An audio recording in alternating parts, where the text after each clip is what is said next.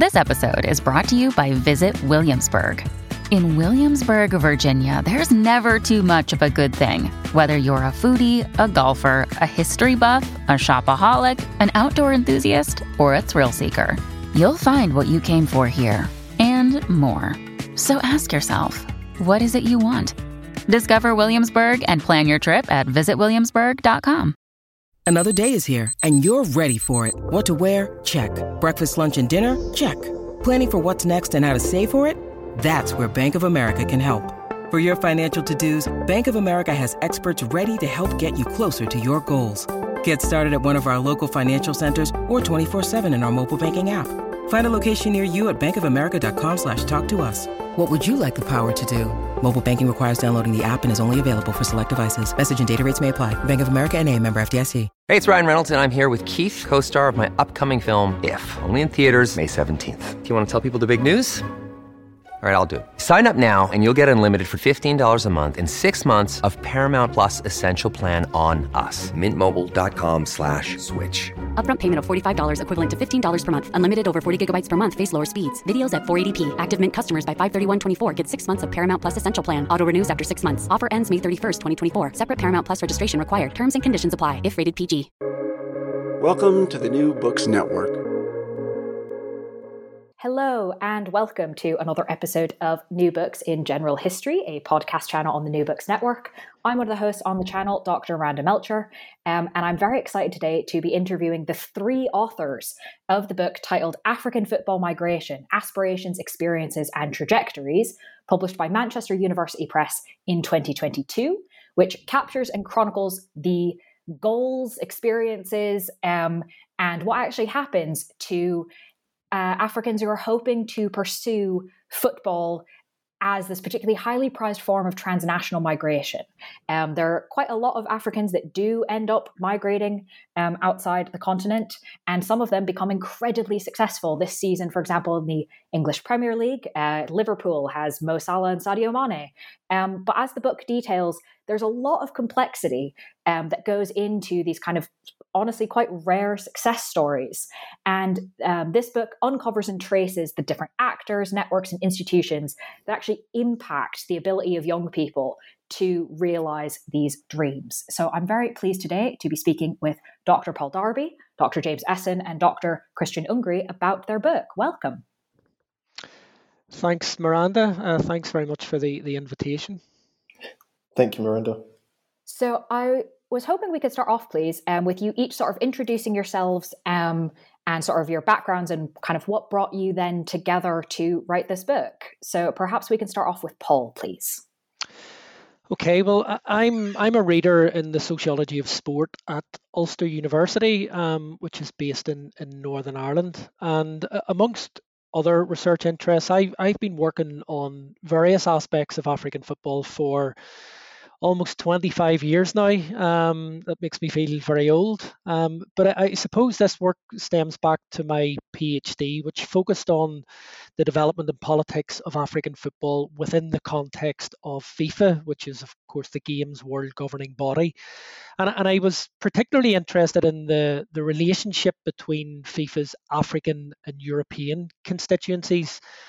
And as part of this, I began to develop an interest in the migration of African football players into the European game. And I think my first publication in this field was way back in 2000, and I've continued working in this area ever since, and that has culminated in the book. But I suppose in terms of how the three of us came together to write the book, our paths had crossed intermittently at conferences, and we'd also reached out to one another on occasion for help with some field work that we were doing predominantly in Ghana. And we were obviously also aware of one another's work in this field. I had certainly followed James and Christian's publications very closely, not least, of course, because they made some critical observations about some of my early publications in the field. So we had sort of been, I guess, indirectly sharing ideas and different perspectives for a while. But I think it was around maybe 2017 that James and I began to talk about writing a book that combined our disciplinary perspectives and that also kind of captured the whole career trajectory of African migrant footballers, as well, of course, as those aspiring players who didn't make it or who didn't become transnationally mobile. So we put together a proposal. Manchester University Press liked the idea. We got the contract, and shortly afterwards, we approached Christian to come on board to add his anthropological perspective and also his really nuanced and shrewd insights into the experiences of African players in Europe and Southeast Asia, both during and after their playing careers.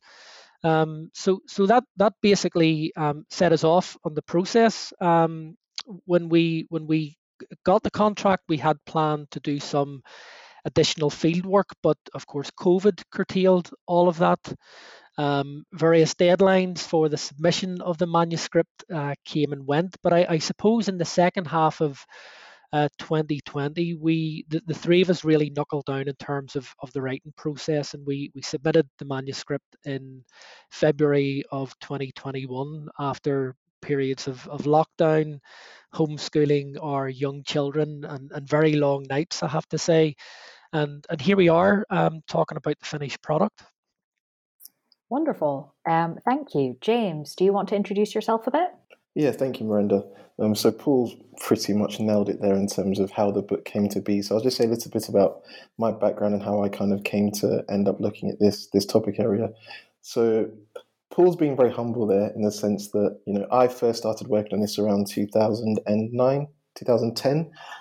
My particular interest, as I'm a geographer, a human geographer, is in migration and demography. And I was very interested in human trafficking and the trafficking of West African youth within the football industry. But in trying to understand the phenomenon, I came across a lot of Paul's work. And Paul is one of the leading scholars in this area. There aren't many of us, to be fair, who look at this topic area, but Paul's definitely one of those leading kind of scholars. And as Paul said, I've read his work. I was a little bit critical here and there. We met at conferences and various events, and we realized that it wasn't a gap, because I don't think we thought of it as there's a gap in the literature that needs to be filled. We thought that we could actually make a contribution to not just scholarship on sport migration, but scholarship on migration, the experience of African migrants more broadly. And I think for me, that's one of the key drivers for this book, is that I think that we use football as a way to understand some far more complex processes facing migrants in contemporary times.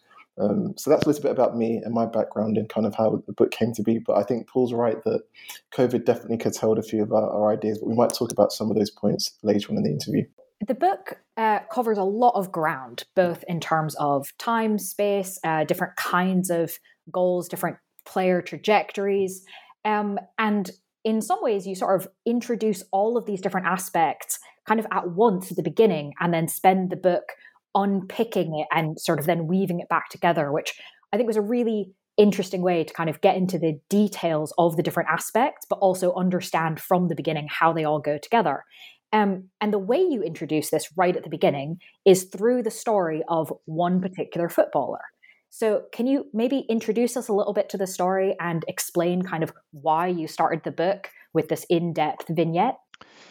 Yeah, sure. So as you say, Miranda, we opened the book with a fairly detailed biographical vignette of a former Ghanaian migrant player called Nee Lamptey, and we did this for a number of reasons. The first, and I suppose the primary one, was that we very much wanted the book to focus in on the aspirations, experiences, and career trajectories of African migrant players. So to adopt a kind of a player-centric approach to our analyses.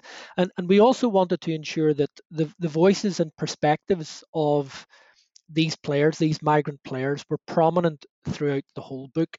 So we just thought that a detailed overview of one player's career right at the start of the book would be a good way of illustrating this general point. And we also felt that Neil Lamptey's career was an ideal case study because, as you say, it reflected many of the themes that we wanted to explore in the book. So just to give you a little bit of background quite quickly on Lamptey. So in the early 1990s, Neil Lamptey was without doubt one of the highest profile African migrant players in Europe. He had represented Ghana at the Under-16 World Youth Championship in 1989 as a 14-year-old. And Pelé, the great Brazilian player, had seen him play and had identified him as his natural successor. So big praise.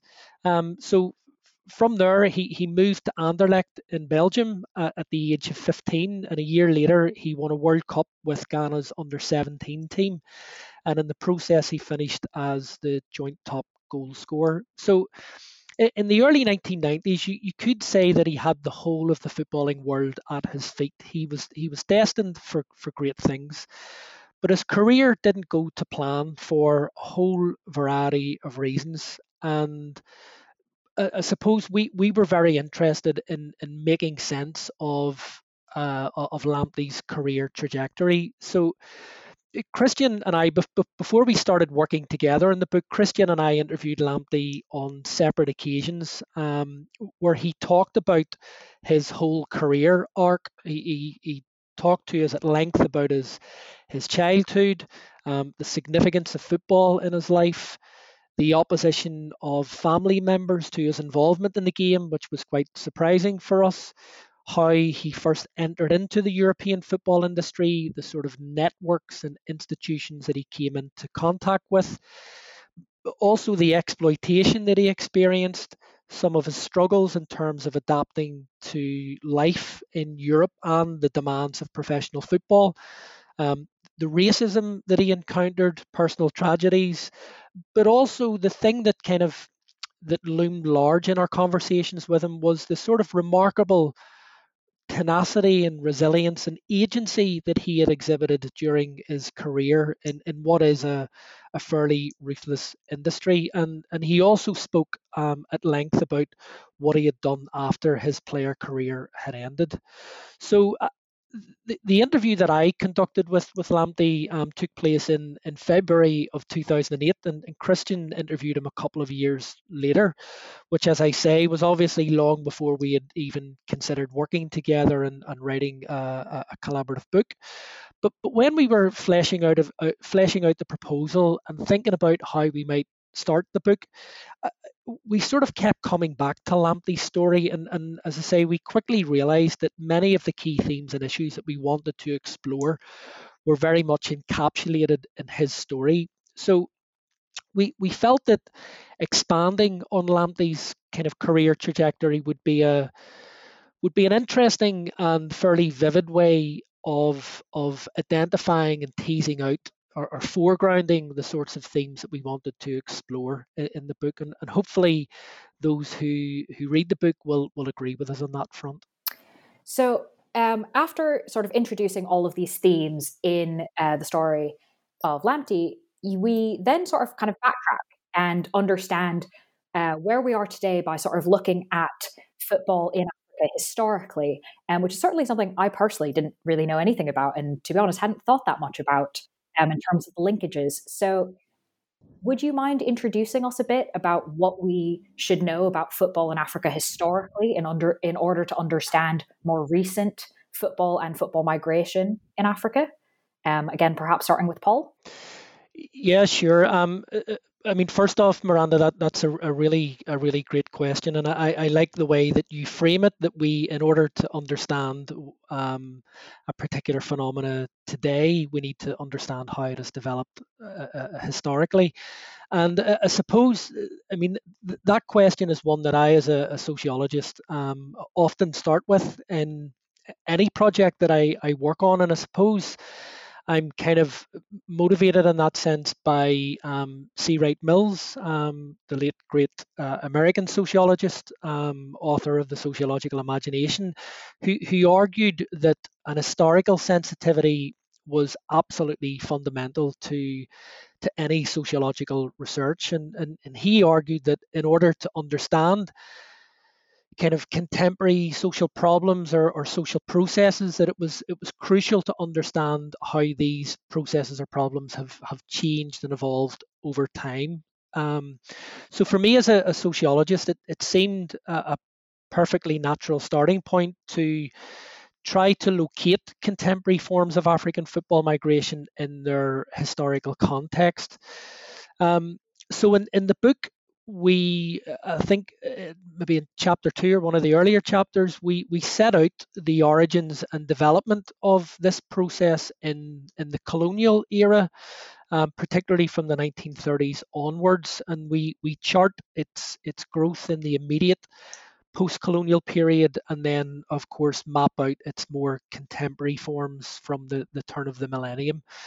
And I think all of this helped us to set out some, I suppose, continuities in African football migration over an extended period of time, but also to identify some discontinuities and how the transnational mobilities and the aspirations of African football players were impacted by, first of all, by broader social change and also changes in the football industry in particular time periods. And as I say, all of that detail is in the book, where we explore the evolution of this process over an extended period of time. And I'm not sure if you want me to go into any of the detail, or if you're happy enough with leaving things there, or maybe James would like to come in.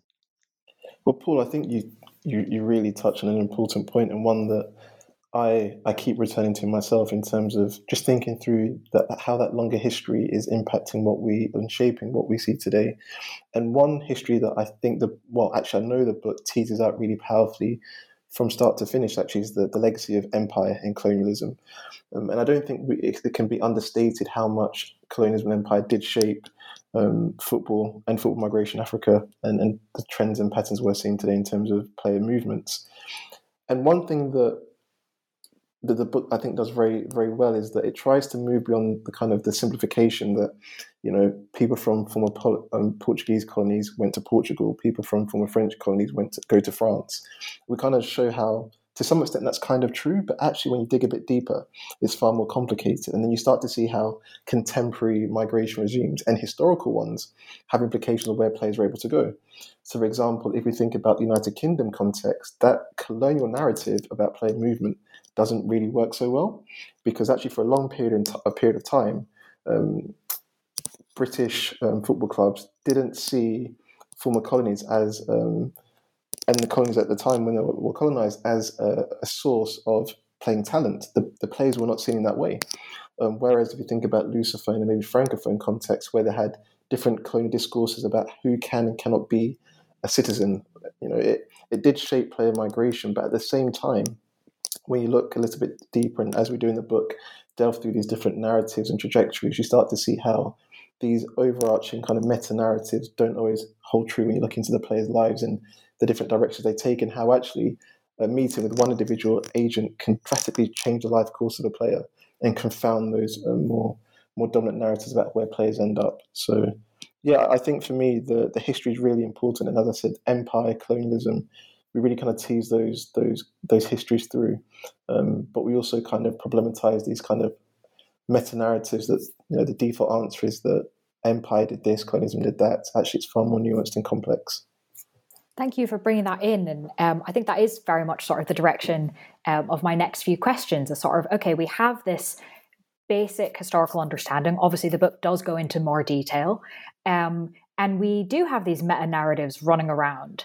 But I kind of want to sort of start digging into some of the specifics. So when we talk about African footballers migrating outside of Africa to play football, how many players are we sort of talking about? And how many different places are they going? Yeah, I mean, the first thing to say about that question, Miranda, is that it's really difficult to be completely accurate about the exact numbers of African footballers who have moved abroad and specifically to pursue a football career, or indeed to map out their points of origin or destination. I mean, one of the reasons why that is a difficult task is because it's important to recognise that African football migration as a process also encompasses irregular hidden forms of migration, and that is a theme that we explore in the book, and that James's work in particular has examined. So maybe he'll come in on that issue shortly. But in terms of I mean, we anticipated that would be a question that our readers would have, so we were committed to try and provide some detail in terms of the contemporary nature of African football migration, and we were really helped by a fantastic online atlas that's produced by the International Centre for Sport Studies. So essentially, what the atlas does, as I say, it's an online tool, and it maps the international flow of players in around 150 leagues across almost 100 different national football associations, including the majority of African federations. So its scope is really quite impressive, but it still gives us only a partial view, which of course is one of the other reasons why we can't be completely accurate in terms of quantifying and mapping African football migration. But nonetheless, it is the most comprehensive source that we have for doing this. And I spent a fair bit of time with the Atlas, which I quite enjoyed. I'm a bit of an anorak in that regard, and that allowed us to kind of tease out or to give the reader a sense of the numbers of African expatriate players, their points of origin, and also their points of destination. So, I mean, just very quickly to give you some, I suppose, headline details. So, as of May 2020, which is when the last point at which the Atlas was available, there were just over 2,000 African expatriate players playing professionally across the almost 150 leagues that were listed in the Atlas. 70% of these players hailed from West Africa, which is why much of the book focuses on the West African context. And the 5 primary exporting countries are, in this order, Nigeria, Ghana, Senegal, Cote d'Ivoire, and Mali. And of course, Cameroon is also a prominent exporter of football talent. In terms of the destinations for these players, Europe remains the primary importer, and indeed is the preferred destination for, I would say, the vast majority of aspiring African football players. And most of them aspire to move to one of the big 5 leagues in England, Spain, Germany, Italy, and France. And France is the French league is particularly attractive for African migrant players, and it accounts for 57%. So, Paul, you've kind of given us the overview of this atlas, which does sound quite cool. I probably would have also spent loads of time with it, and kind of where players have to go. But James, can you tell us a bit about kind of these numbers? Tell us some things, but they're not perfect as methods are they? No, Miranda. I think the observatory is fantastic in the sense that it's quite good at mapping what we could look at and say is quite formal forms of player movements, because they're able to look at clubs, registrations, and get quite precise numbers. But as you kind of hinted, that hides far more than it reveals. So, for example, Paul just said that there's approximately about 2,000 African expatriate players who are listed as part of the Atlas. But in 2015, so it's a few years earlier than the latest Atlas, but hopefully this example will give you some context for what I'm going to try and explain. A charity in France, Foot Solidaire, that looks at human trafficking in football, so irregular forms of migration, estimated there were 15,000 young players moved out to West Africa each year under false pretenses. So these are players where perhaps an agent approaches them and says, if you give me 2,000 euros, I'll get you a trial at Paris Saint-Germain. They get to Paris and there is no trial. So Foot Solidaire is saying there's 15,000 of these players moving out of just West Africa each year, and we're saying there's 2,000 players recorded in the atlas. Can you see how that's a bit discombobulating, right, Miranda? That does obscure rather a lot, yes. It does. So for me, that raises some interesting methodological questions in terms of, so one of the quotes Foot Solidaire shared in this article from 2015 is that, I'll read out the quote in full. Some 15,000 young players are moved out of West Africa each year under false pretenses, estimates the charity Foot Solidaire. But a lack of monitoring means the numbers of boys being trafficked abroad could be far higher. So for me, this raises a really interesting question where we've got this number of 15,000, but we're being told there's lack of monitoring, yet the numbers could be far higher. So what's going on here? And I think the conundrum that many of us face when we work on irregular forms of migration is that we're dealing with hidden populations are often very hard to contact, to reach, because in many cases they want to remain hidden.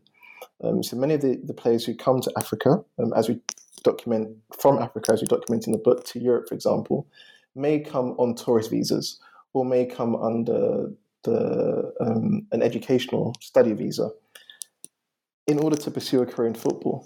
Now, when that career in football maybe doesn't materialize immediately, they choose to then stay on in a destination country context in Europe. They therefore go under the radar. Yeah, so they may play football for a semi-professional club, maybe even a professional club, but it's quite rare for that to happen. So they, as I said, they go under the radar, but they're still in the periphery of the football industry. So for me personally, as a scholar, it's been quite fascinating trying to reach these groups and working with organisations like Foot Solidaire, as an example, to contact and reach these young players. But again, you're dealing with hidden populations, and the scale of what we're dealing with is hard to really comprehend. So I hope, Miranda, that gives a bit of additional nuance to Paul's answer. Yeah, I think that's really helpful to sort of see both sides of it, and to kind of give, hopefully, listeners some insight into the complexities of what your book delves into, showing sort of the formal methods of migration for football, but also a number of informal and also kind of mixed ways where there's a lot of different sort of, maybe you're formally migrating through this method for 6 months and then something changes, etc. So I think we want to get into some of more of those details in the next few questions, starting, I think, with the more formal side of things, which you examine your case study of Ghana. And as Paul's already mentioned, that's one of the top football player exporting countries in West Africa, in Africa generally. So can you maybe tell us about these football academies and how they focus on developing African labor for a global market, but how this runs into challenges both at home and abroad in terms of sort of professionalization, scaling, system development, that sort of thing. So I don't know, Paul or James, which of you wants to go first, but I'd love for you to tell us a little bit about your case studies of Ghanaian football academies. Yeah, I'm happy to kick off on that, Miranda.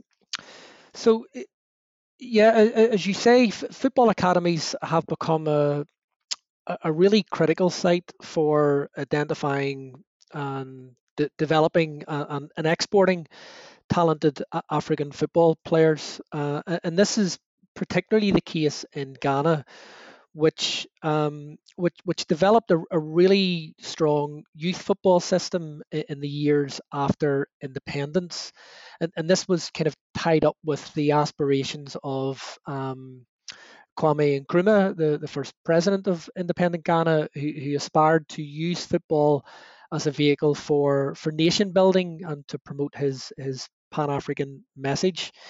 But since the 1990s, for a variety of reasons, there has been an increase in the number of export-oriented football academies.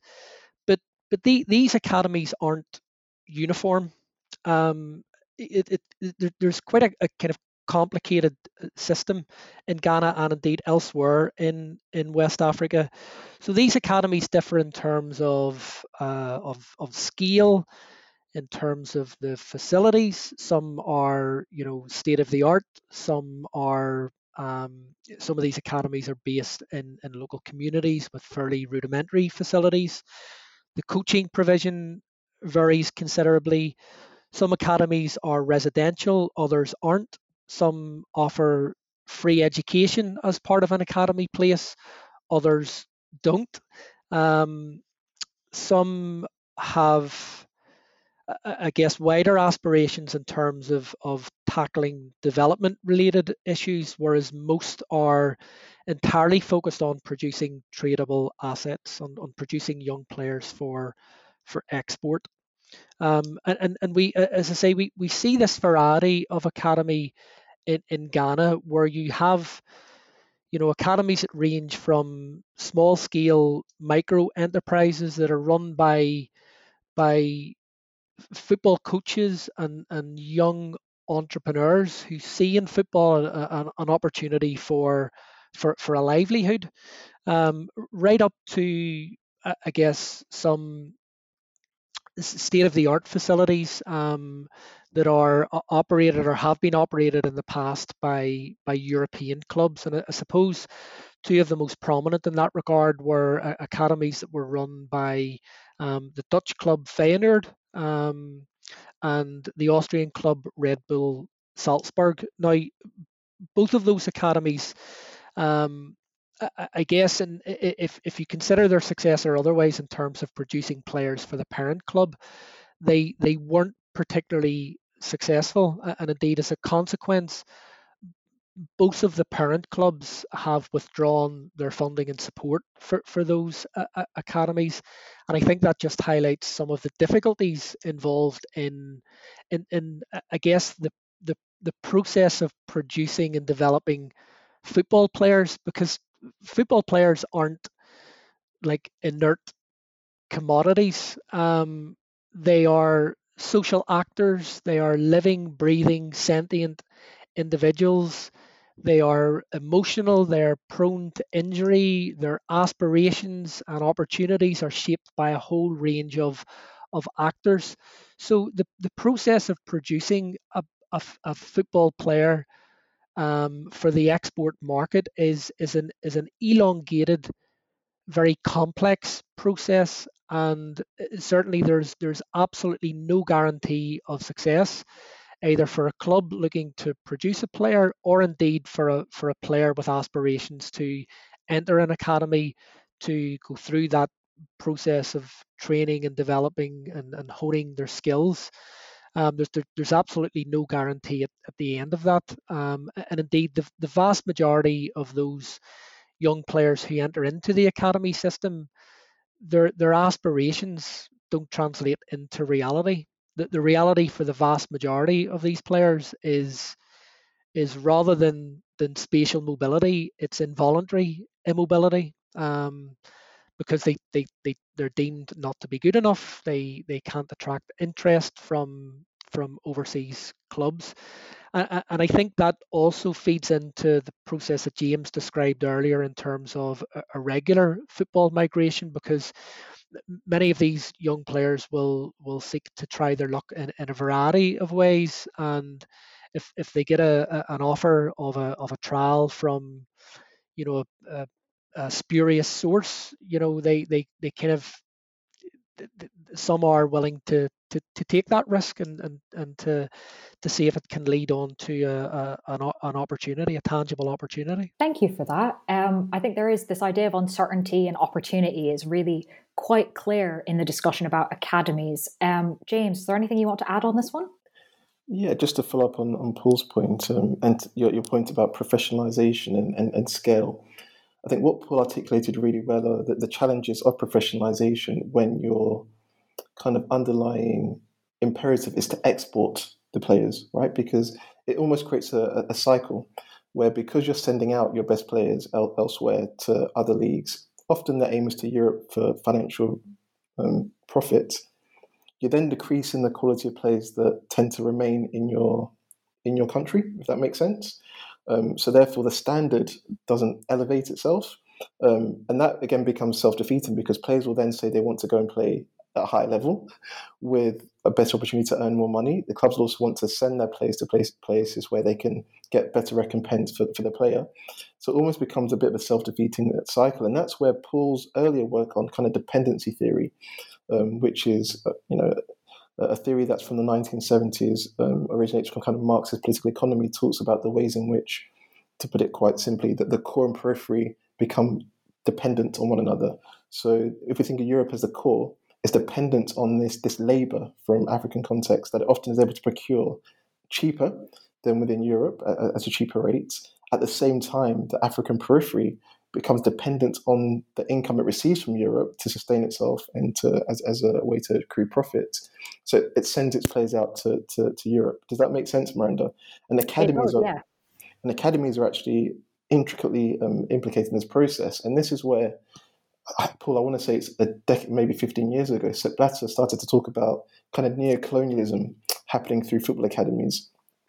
And it was very hyperbolic, what he was saying, and I don't think he understood the nuances and subtleties, because as Paul's hinted, within the book we talk about the agency of the players themselves. They're not passive in all of this.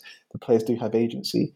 But there is something there about a kind of a neo-colonial dynamic that was emerging between Europe and many parts of Africa in terms of the academy system, how it was working.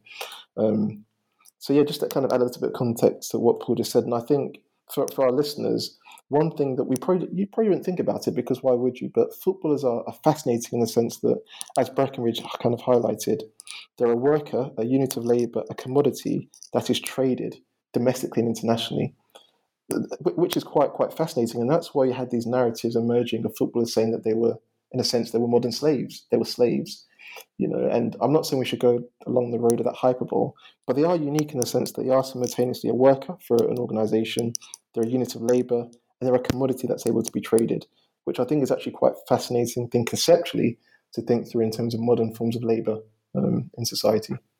Yeah, I'm glad you brought that up, because it does get woven throughout the book and, as you said, sort of bring up aspects that we maybe don't think about when it comes to football, but are very much present.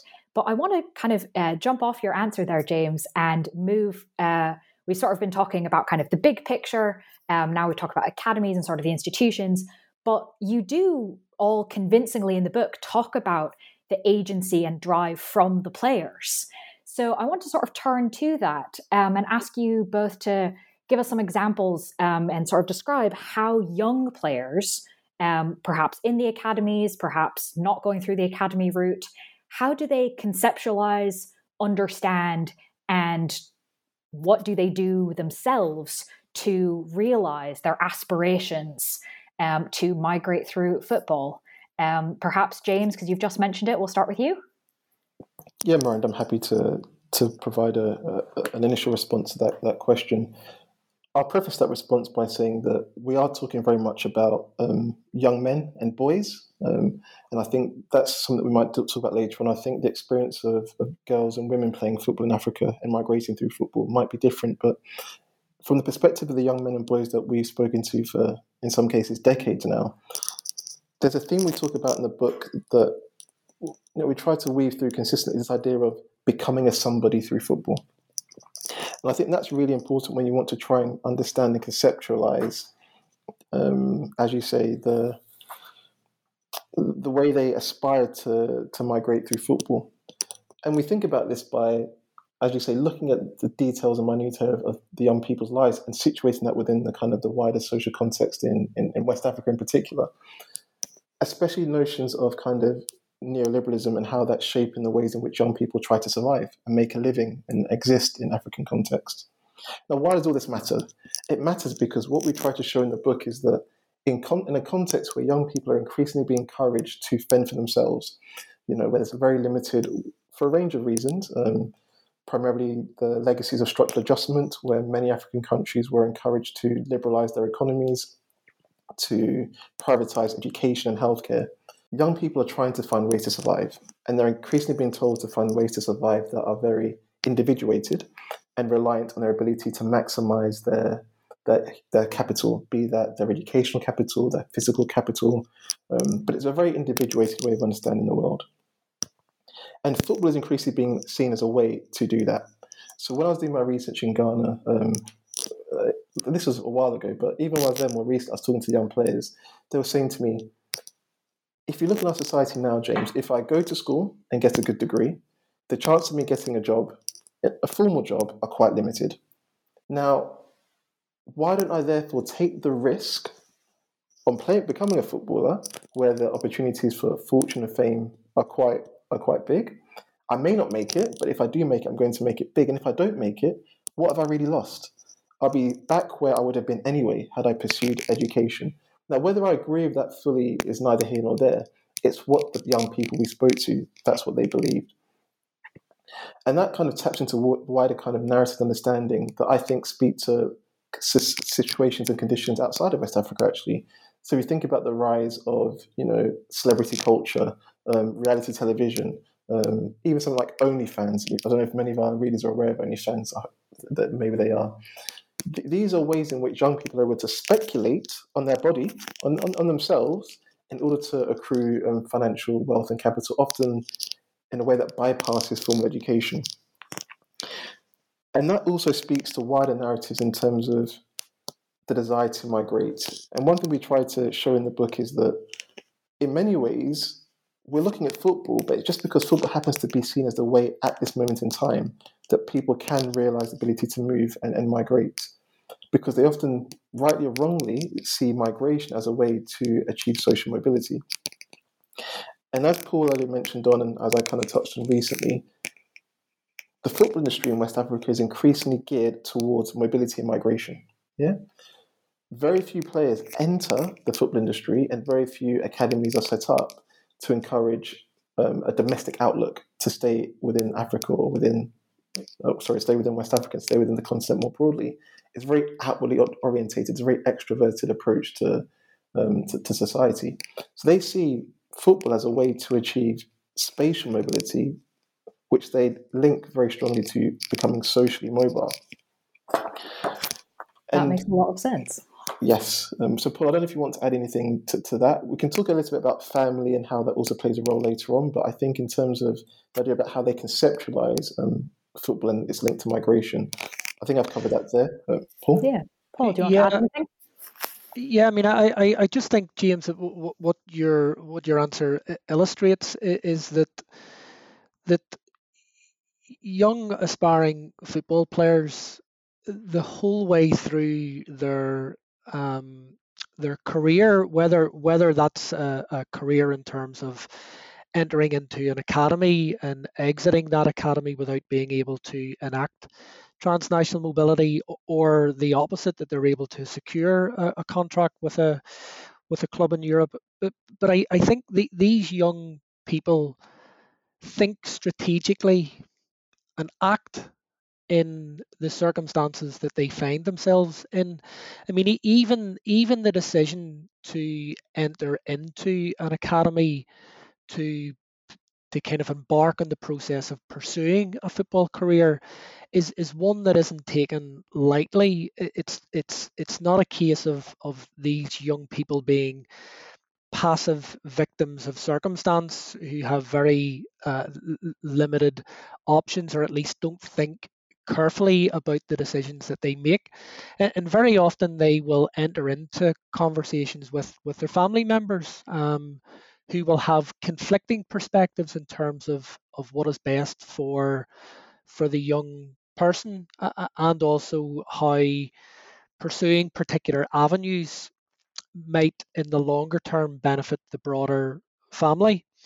And even when decisions are made by within the context of family units and by young players to enter into the more formal professionalized academy system, even in that context, they continue to think and reflect and navigate their way through the process. Of course, they very quickly realize that in many senses, the extent to which they're deemed to be a prospect can be dependent on them demonstrating or exhibiting discipline, on exhibiting conformity to what the coaches are asking for. I mean, this is referred to in the kind of the coaching context as coachability. So they recognize that their hopes and dreams and aspirations are sometimes dependent on being compliant. But for others, particularly as they near the end of their academy experience, so at 16, 17, they begin to make more strategic decisions about their futures and whether or not their place, having what might be considered to be a privileged place at an academy where their meals are taken care of, where their education is taken care of, where they have access to good facilities. But they start to make decisions about whether or not that is in their best interest moving forward. And I had a number of conversations with academy players nearing the end of their stay at an academy where they wanted to leave. They felt that their opportunities were actually being constricted by being part of a particular academy. So I think all of that just speaks to the fact that these young people are not passive in the process. They are not just commodities that are fashioned and exported. They are, as I said earlier, they are living, sentient social actors who think strategically and navigate their way through the process. Many of us have those stubborn pounds that seem impossible to lose, no matter how good we eat or how hard we work out. My solution is PlushCare. PlushCare is a leading telehealth provider with doctors who are there for you day and night to partner with you in your weight loss journey. They can prescribe FDA-approved weight loss medications like Wegovy and Zepbound for those who qualify. Plus, they accept most insurance plans. To get started, visit plushcare.com/weightloss. That's plushcare.com/weightloss. When you need mealtime inspiration, it's worth shopping Kroger, where you'll find over 30,000 mouth-watering choices that excite your inner foodie. And no matter what tasty choice you make, you'll enjoy our everyday low prices, plus extra ways to save, like digital coupons worth over $600 each week. You can also save up to $1 off per gallon at the pump with fuel points. More savings and more inspiring flavors make shopping Kroger worth it every time. Kroger, fresh for everyone. Fuel restrictions apply. Thank you both for sort of illuminating some of that. And I know, James, you mentioned briefly sort of the idea of family ties, that sometimes that can try and change what young players might be aiming for. Think about the longer term, not the short term. But that sort of calculation can be quite strategic and is significantly influenced by the sort of economic conditions and structures of a lot of these countries, that what something on the surface might seem like sort of a naive child's dream does actually have a lot of agency and strategy built into it, and a lot of often kind of quite clear-eyed ideas about what alternatives might be. But I wanted to kind of, if you don't mind, pick up on this idea that Paul's just mentioned that is emphasized in the book as well, the idea of coachability and the idea of conformity, and that you detail in the book how this is a thing generally in sport, in football. We talk about coaches, but also in this particular context, both in the academies, but also if players are successfully able to become mobile. But I was particularly interested in the academies. It goes back to, James, what you were saying earlier about the kind of export-mindedness of the academies. They're not preparing players to play domestically. This idea of coachability and race, and how these two things sort of emphasize each other, exacerbate each other, racism particularly. So I was wondering if you could sort of explain how that works given the frame of these export-focused academies. Don't know which of you wants to start with that one. Yeah, I'm happy to kick things off, and Paul can chip in afterwards, I'm sure. It's a really, really great question, Miranda. And one thing that I'll start with, maybe I'll think about the Ghanaian context to begin with. Paul made a really, really interesting insight there in terms of this idea of coachability, and players wanted to conform. But at the same time, there's a different type of conforming taking place in terms of what they think the black body is capable of doing and being. So one thing that really struck me were narratives that I heard in Ghana, but also when I did fieldwork in Paris with West African youth who had experienced human trafficking, was a narrative about we're naturally good at football. West Africans, we naturally have the ability to play. And these forms of racial narratives and tropes that they attach to themselves, but they did so in a way that they saw was quite empowering. But what I found quite fascinating is the ways in which sometimes those narratives can, I wouldn't say come into conflict, but that you can have tensions within academies. So, for example, there's one club that I spent a long time working with, and there's a club where they had lots of coaches who come from Europe and volunteer to help the club out. And often I hear the coaches talking about the players in quite racialized terms, in terms of that they're too aggressive, they're lacking discipline, all these kind of stereotypes. They're a bit too childish. We need to focus more on their technique. All these kind of tropes and narratives that were often attributed to African bodies. So then to hear the players from the other side talking about other forms of racializations, the way they characterized their body was incredibly, for me as a scholar, it's very interesting and fascinating to hear these dual forms of racialization taking place. But one thing, and this is where it's great to work with colleagues, that Paul's really good at doing when we had these conversations about what we were seeing and what we thought it meant, is that Paul also kind of teased out the fact that some of the points that they're making about the African players are comments that you hear at academies in England. The importance of discipline, of technique. So to some extent, they're sometimes compounded and perhaps exacerbated by the kind of the racialization of the African body. But it also speaks this broader discussion around preparing that body to function and work and be, in many sense, saleable in that European context. And if I just speak very briefly, because later in the book we talk about experiences within Europe, and here we hear stories about players who, that they arrive at a club and they become very, very conscious that, the playing style within a particular nation, as they saw it, might have been at odds with how they had been accustomed to playing in their country of origin. So there's some really nice examples of players where they say, in my country, in West Africa, we try to play football that's more technique-based and, short passes along the ground, dribbling, that encourages tight ball control. When we got to Europe, they wanted to play the long ball, and for them, they found that quite challenging, because on the one hand, African players are seen as being, lacking discipline, technique, this, that, and the other. And they're saying, actually, we wanted to play a more refined form of football than we're finding in Europe. And because we can adapt to that style, we sometimes were released from a club. And again, that just shows the ways in which a player's career can take an unfortunate turn. Just had that same player ended up in a different country, for example, where the stereotypical playing style suited their style of playing football, they could have excelled. But unfortunately for them, they ended up a place where it didn't excel so well. But to your initial point, that the racialization really does come through in terms of both how the players see themselves, which I think is really important. It's often overlooked that in lots of scenarios, Black and African players were engaged in a form of what we call in the book self-charismatization, where they racialize themselves through certain stereotypes and tropes, as well as having to conform to certain stereotypes and tropes through the academy system and through training at various clubs at the semi-professional level. But Paul, I don't know if you want to add anything to that.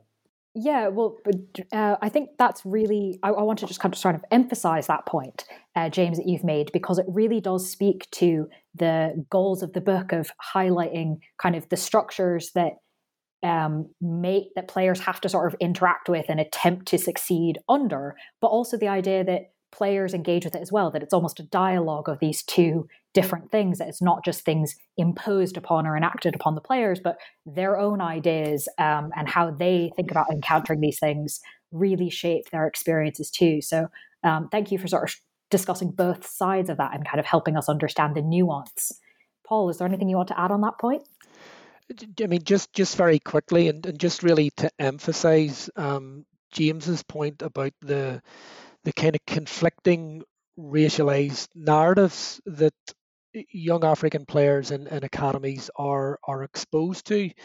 Very often they can be exposed to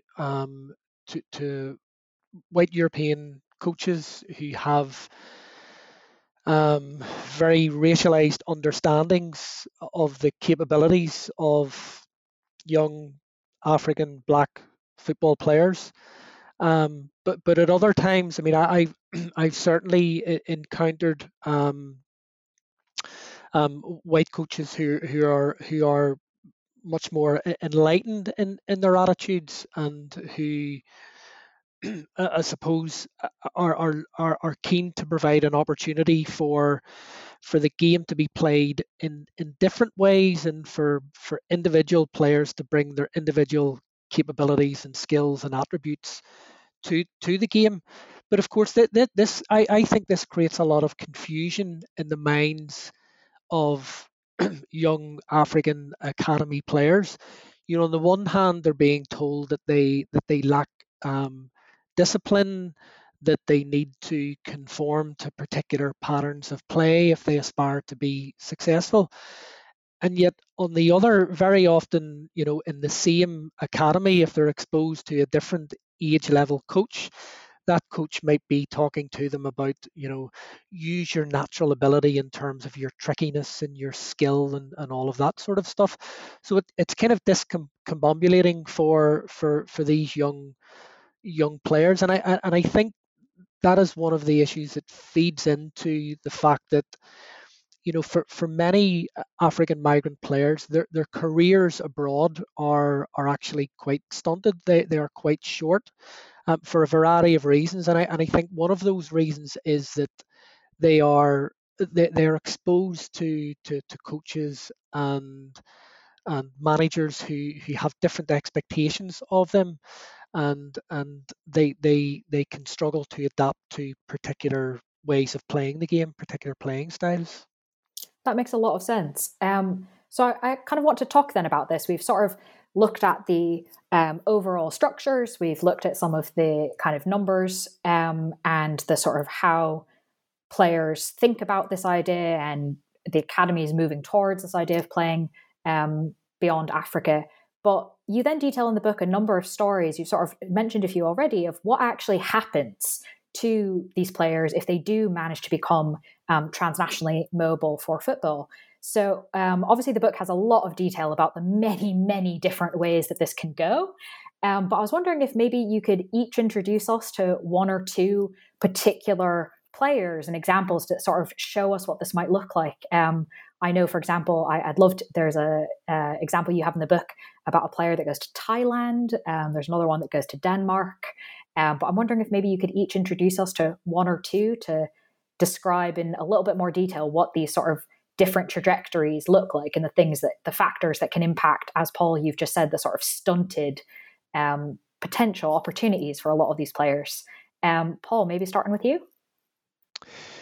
Yeah, I mean, I think both of those examples that you suggested that we talk about are actually based on Christian's research, and it's a shame that he wasn't able to join us. But I mean, I think in general terms, as I say, there are a whole variety of factors and processes that impact on the experiences of those players who are able to enact transnational mobility through football. And very often these processes and experiences are encountered by regular migrants, and they include things like, adjusting to different cultural contexts, to the weather, to food, to being apart from family. I mean, I know that, in this era of modern technology, that players can keep in regular contact with family, but I recall having some conversations with migrant players about how they maintain connections with family back home and their extended networks, and they talked about the use of technology, but many spoke about very often that making things more difficult, making their experiences more difficult for them, because it kind of, seeing somebody on a screen kind of reinforced the distance between the individuals, and this created, could create a sense of loneliness, of feeling homesick, and then of course you have all of the kind of demands and uncertainties of playing professional football. I mean, football is an absolutely ruthless business. If you're not performing in the way that you're expected to, your opportunities can become constrained, and if you're not playing regularly, you're not visible. Your opportunity for securing or extending your contract becomes constrained. There's the possibility of injury. So I think all of these sorts of factors coalesce to create a difficult environment for African migrant players. Some clubs provide a lot of support for players, but of course that's entirely dependent on resource. And the vast majority of African migrant players are not the Mo Salahs and Sadio Manes, but rather they are playing in fairly, low-level professional leagues where resource is an issue, and I think that compounds some of the challenges that they experience. That makes a lot of sense. Thank you. James, do you want to come in? Yeah, I guess I'll try and give an anecdote, I guess, or a vignette from the book using the case of one of the players we worked with called Isaac. So Isaac was a really talented, promising Ghanaian player. He made the under-17 national team. And while playing for the national team, one of the coaches, or shall we say, said he could put Isaac in touch with somebody who could get him a move to Thailand to play football. And Isaac thought this is an opportunity to migrate. Again, looking back to what we said earlier on about how young people associate migration and spatial mobility with social mobility. Opportunity to earn an income. So he moved over to Thailand. He met up with the agent, and he and a group of Ghanaian players went to Thailand. Now, when he arrived, things were not as he expected. So they didn't actually have trials with as many clubs as they would have liked. They ended up, I think there were 5 or 6 boys sharing one room together. Isaac had very little money. There were times he'd go to bed hungry, nothing to eat, and he had a really tough time for the first few months. Now, during this time, the agent promised Isaac and the players, I'll get you something. And eventually that did materialize. Isaac did manage to get a place with a club at a decent level.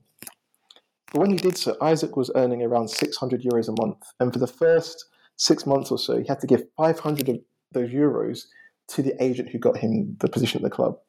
So again, that precarity, even when he got the contract with the club, continued and ensued. And just to flag to our readers that 600 euros might not seem like much, but a study by FIFPro, I think it was around 2016, with over 14,000 players globally, found that average salary for a football player was $400 US per month. So 600 euros a month isn't actually unrealistic.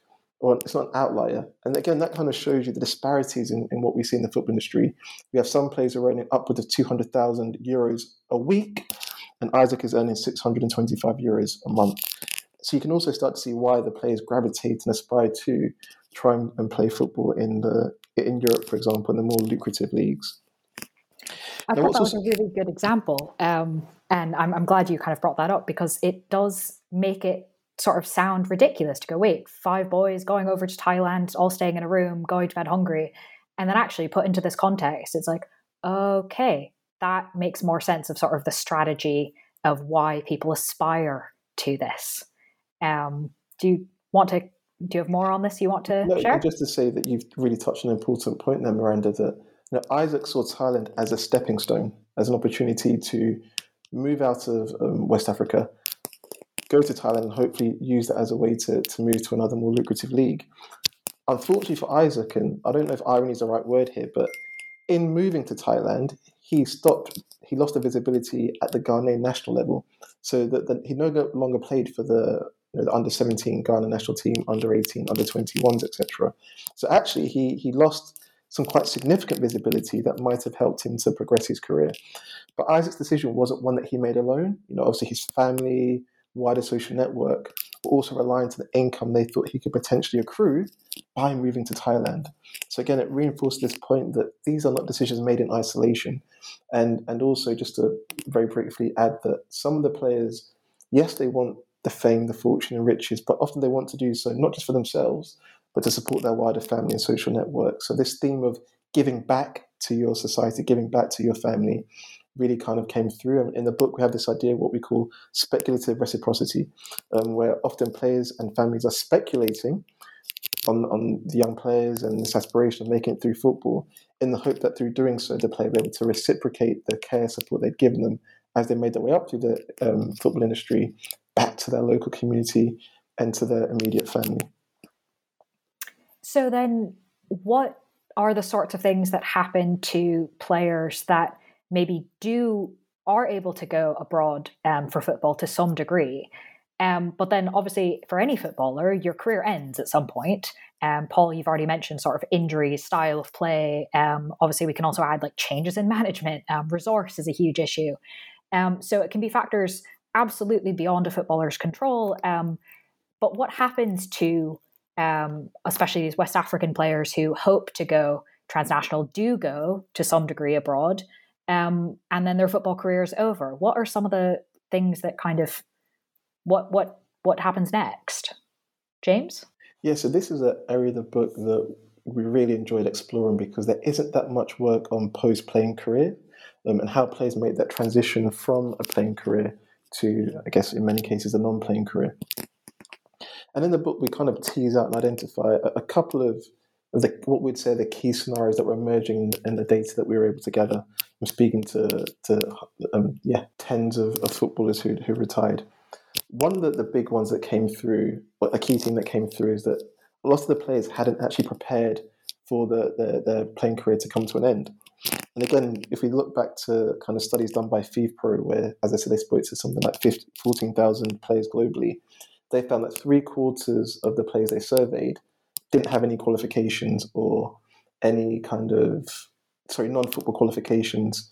So when they ended their playing careers, they often struggled to find something to do next. And that's what we found a lot of the African players, that many of them then had to almost start anew. So we have examples of players who started to end up working as, delivery drivers, nurses, all kinds of professions that aren't necessarily related to football. But you also have those who try and find a way to stay in the game. So another key kind of career path for players post and playing is to become a coach. And a lot of players, as you kind of hinted there, it may happen earlier in their career where they're in their mid-20s. We had one player who had a serious injury. His playing career kind of came to an end, but he wanted to stay in the game.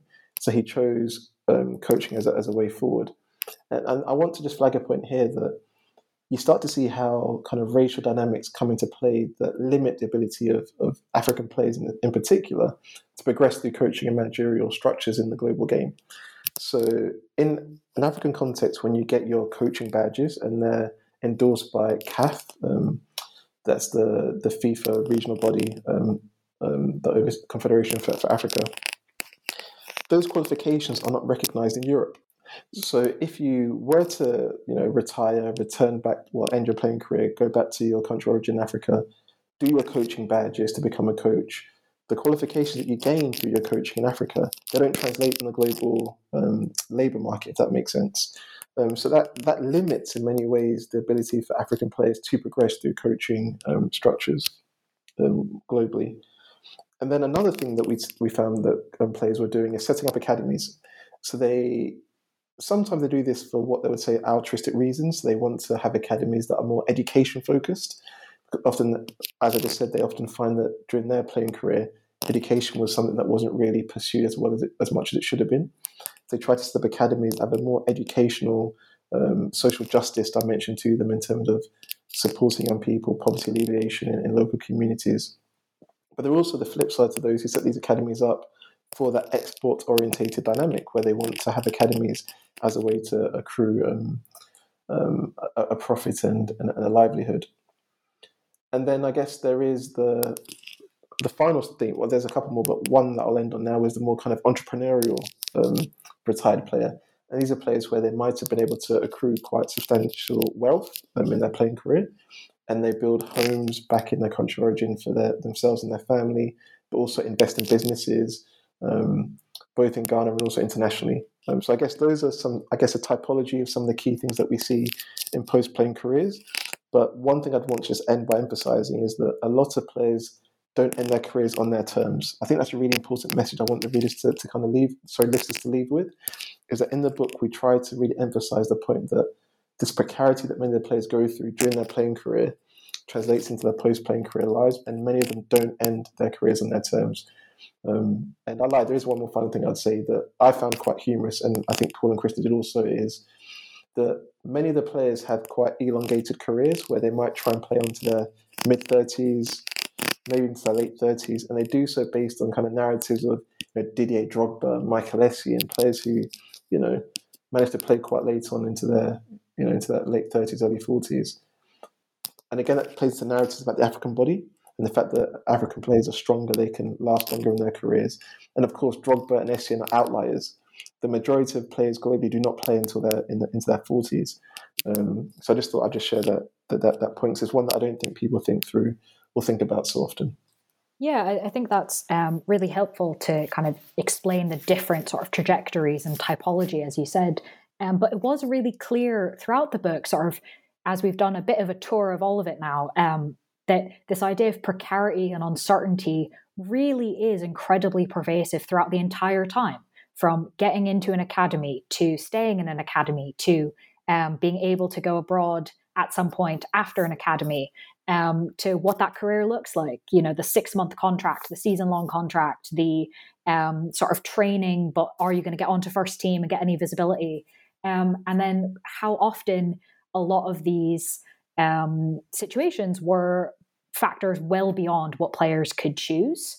And yet through that, such a strong sense of kind of agency and strategy on the part of the players trying to make the most of these circumstances that in many ways are quite stacked against them. As you just mentioned in that example, James, the idea that coaching certifications are not recognized outside of Africa.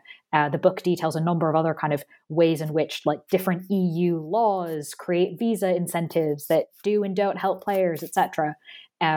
So obviously we can't cover the every detail of the book in the interview, but this should hopefully give listeners a taste for the complexities and the nuances of these different stages of uncertainty, and yet how players attempt to kind of still have agency and engage with them quite actively. So as we move towards the kind of end of the interview, James, you've just mentioned something that you all found that you were sort of amused by. And I'm wondering if you could each share something, given how intensive a research process was, how many pieces there were involved, maybe something each of you found surprising that you came across during the process. Maybe it's not even something that made it into the book. Paul, if I can start with you.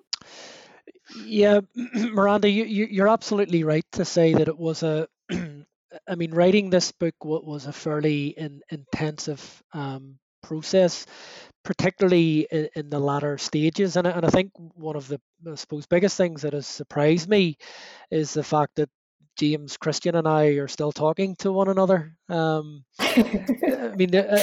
I say, there were a lot of late nights. And I think if anything was going to find cracks in our professional and personal relationship, it was going to be a lack of sleep. But we survived it, and there was of course never a crossword in the whole process. But I think, from my perspective, something that was maybe surprising in some senses, or at least that always struck me. Usually when I returned from periods of field work in Ghana, was really the willingness of the participants in the research to give of their time so freely and generously, and to share, quite kind of, personalized information about their hopes and their dreams, their desires, their aspirations, and this was particularly the case with the countless young players that I spoke with. They didn't know me, they certainly weren't obliged to speak with me, but they gave of their time really freely, and they welcomed me on occasion into their family homes. And I think this was the case with James and Christian as well in their field work. And really, without that sort of generosity and the willingness of our participants to share their insights and their patience, as I kind of grappled to make sense of what they were telling me and probably asked a lot of stupid questions. But, without all of that, this book would never have been written. And I really do hope that the book accurately captures their hopes and perspectives and presents a fairly nuanced picture of these. Lovely, thank you. James? Thanks. In terms of something that surprised me that didn't make into the book, I think we've actually been quite good at trying to get as much into the book as we possibly can while keeping it coherent.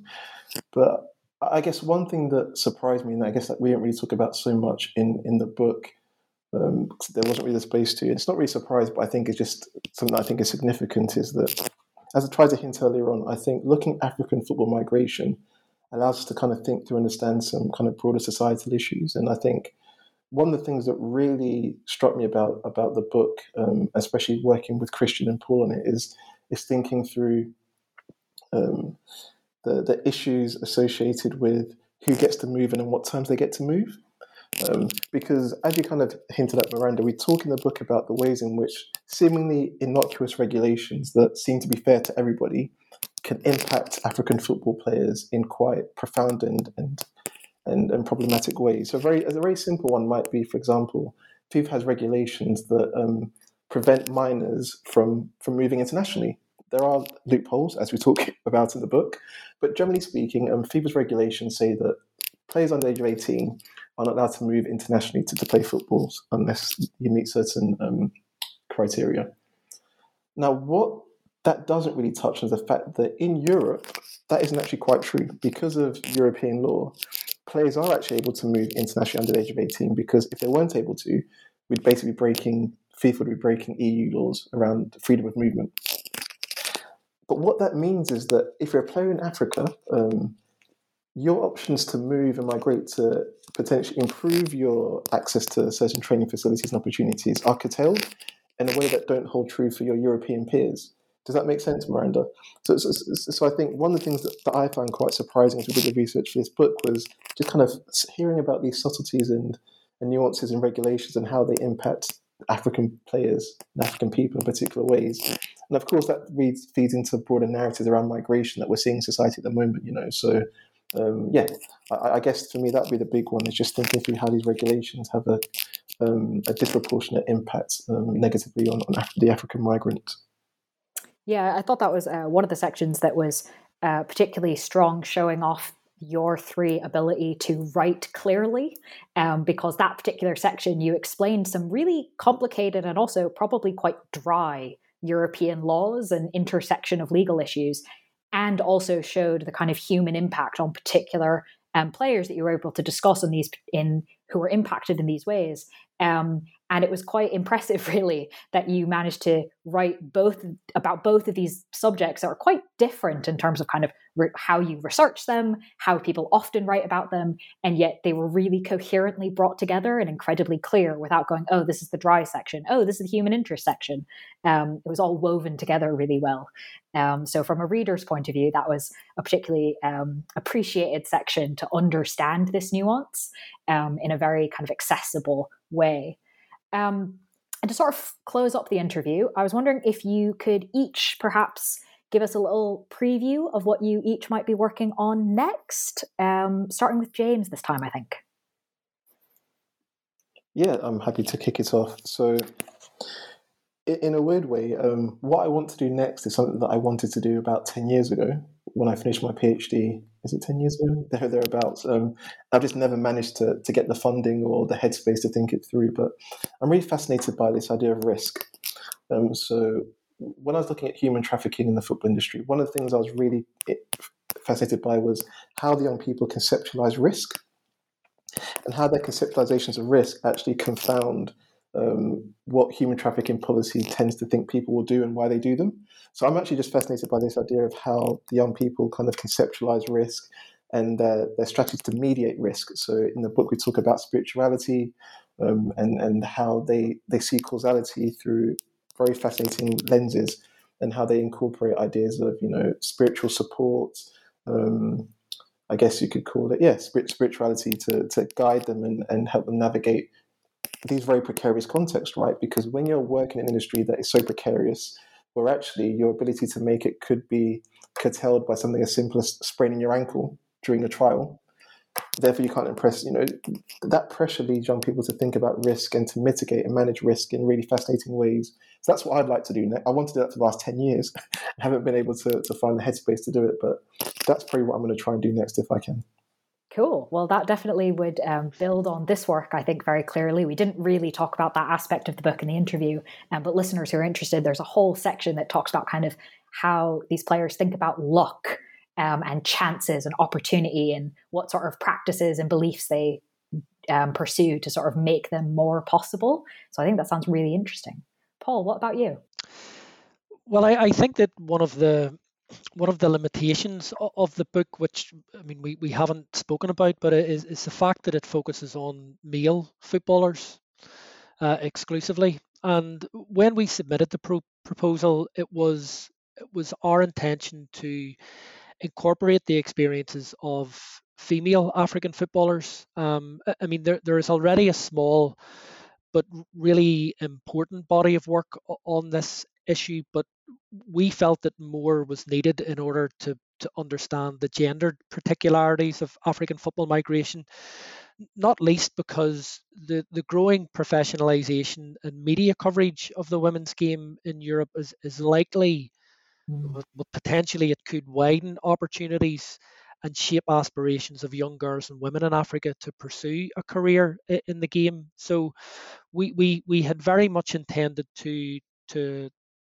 incorporate female African footballers into our analyses, and I'd already as I think in 2015, 2016, I'd done some interviews with young female footballers at a football academy in Ghana and had followed up with them in Sweden a couple of years later. But of course, COVID kicked in, and that impacted on our ability to engage in further field research. So we kind of talked long and hard about the implications that would have for the book and our aspiration to incorporate female players, and we just decided that because of the lack of primary empirical data, that we would focus exclusively on male players. So we intend to rectify that, and we're actually, the three of us are about to start work on an article that explores the aspirations, experiences and trajectories of African female players, and beyond that, I mean, I would very much hope that article is a starting point for a much bigger project. Also very cool. It sounds like you're both sort of taking the things from this book and expanding them further, which I think will be fascinating. But while you go off and expand, listeners can read the book as it currently exists. There's plenty to get into, some of which we've touched on, some of which we've not been able to. So if you're interested, please do read the full book titled African Football Migration, Aspirations, Experiences and Trajectories, published by Manchester University Press this year, 2022. And we've had two of the three authors with us today. The three authors, Dr. Paul Darby, thank you very much. Dr. James Essen, thank you very much. And Dr. Christine Ungry, who we've not been able to hear from, unfortunately, but nevertheless was a great contributor to the book. So thank you for sharing your time and expertise with us. I've really enjoyed it. Thanks very much, Miranda. Thanks for having us, Miranda.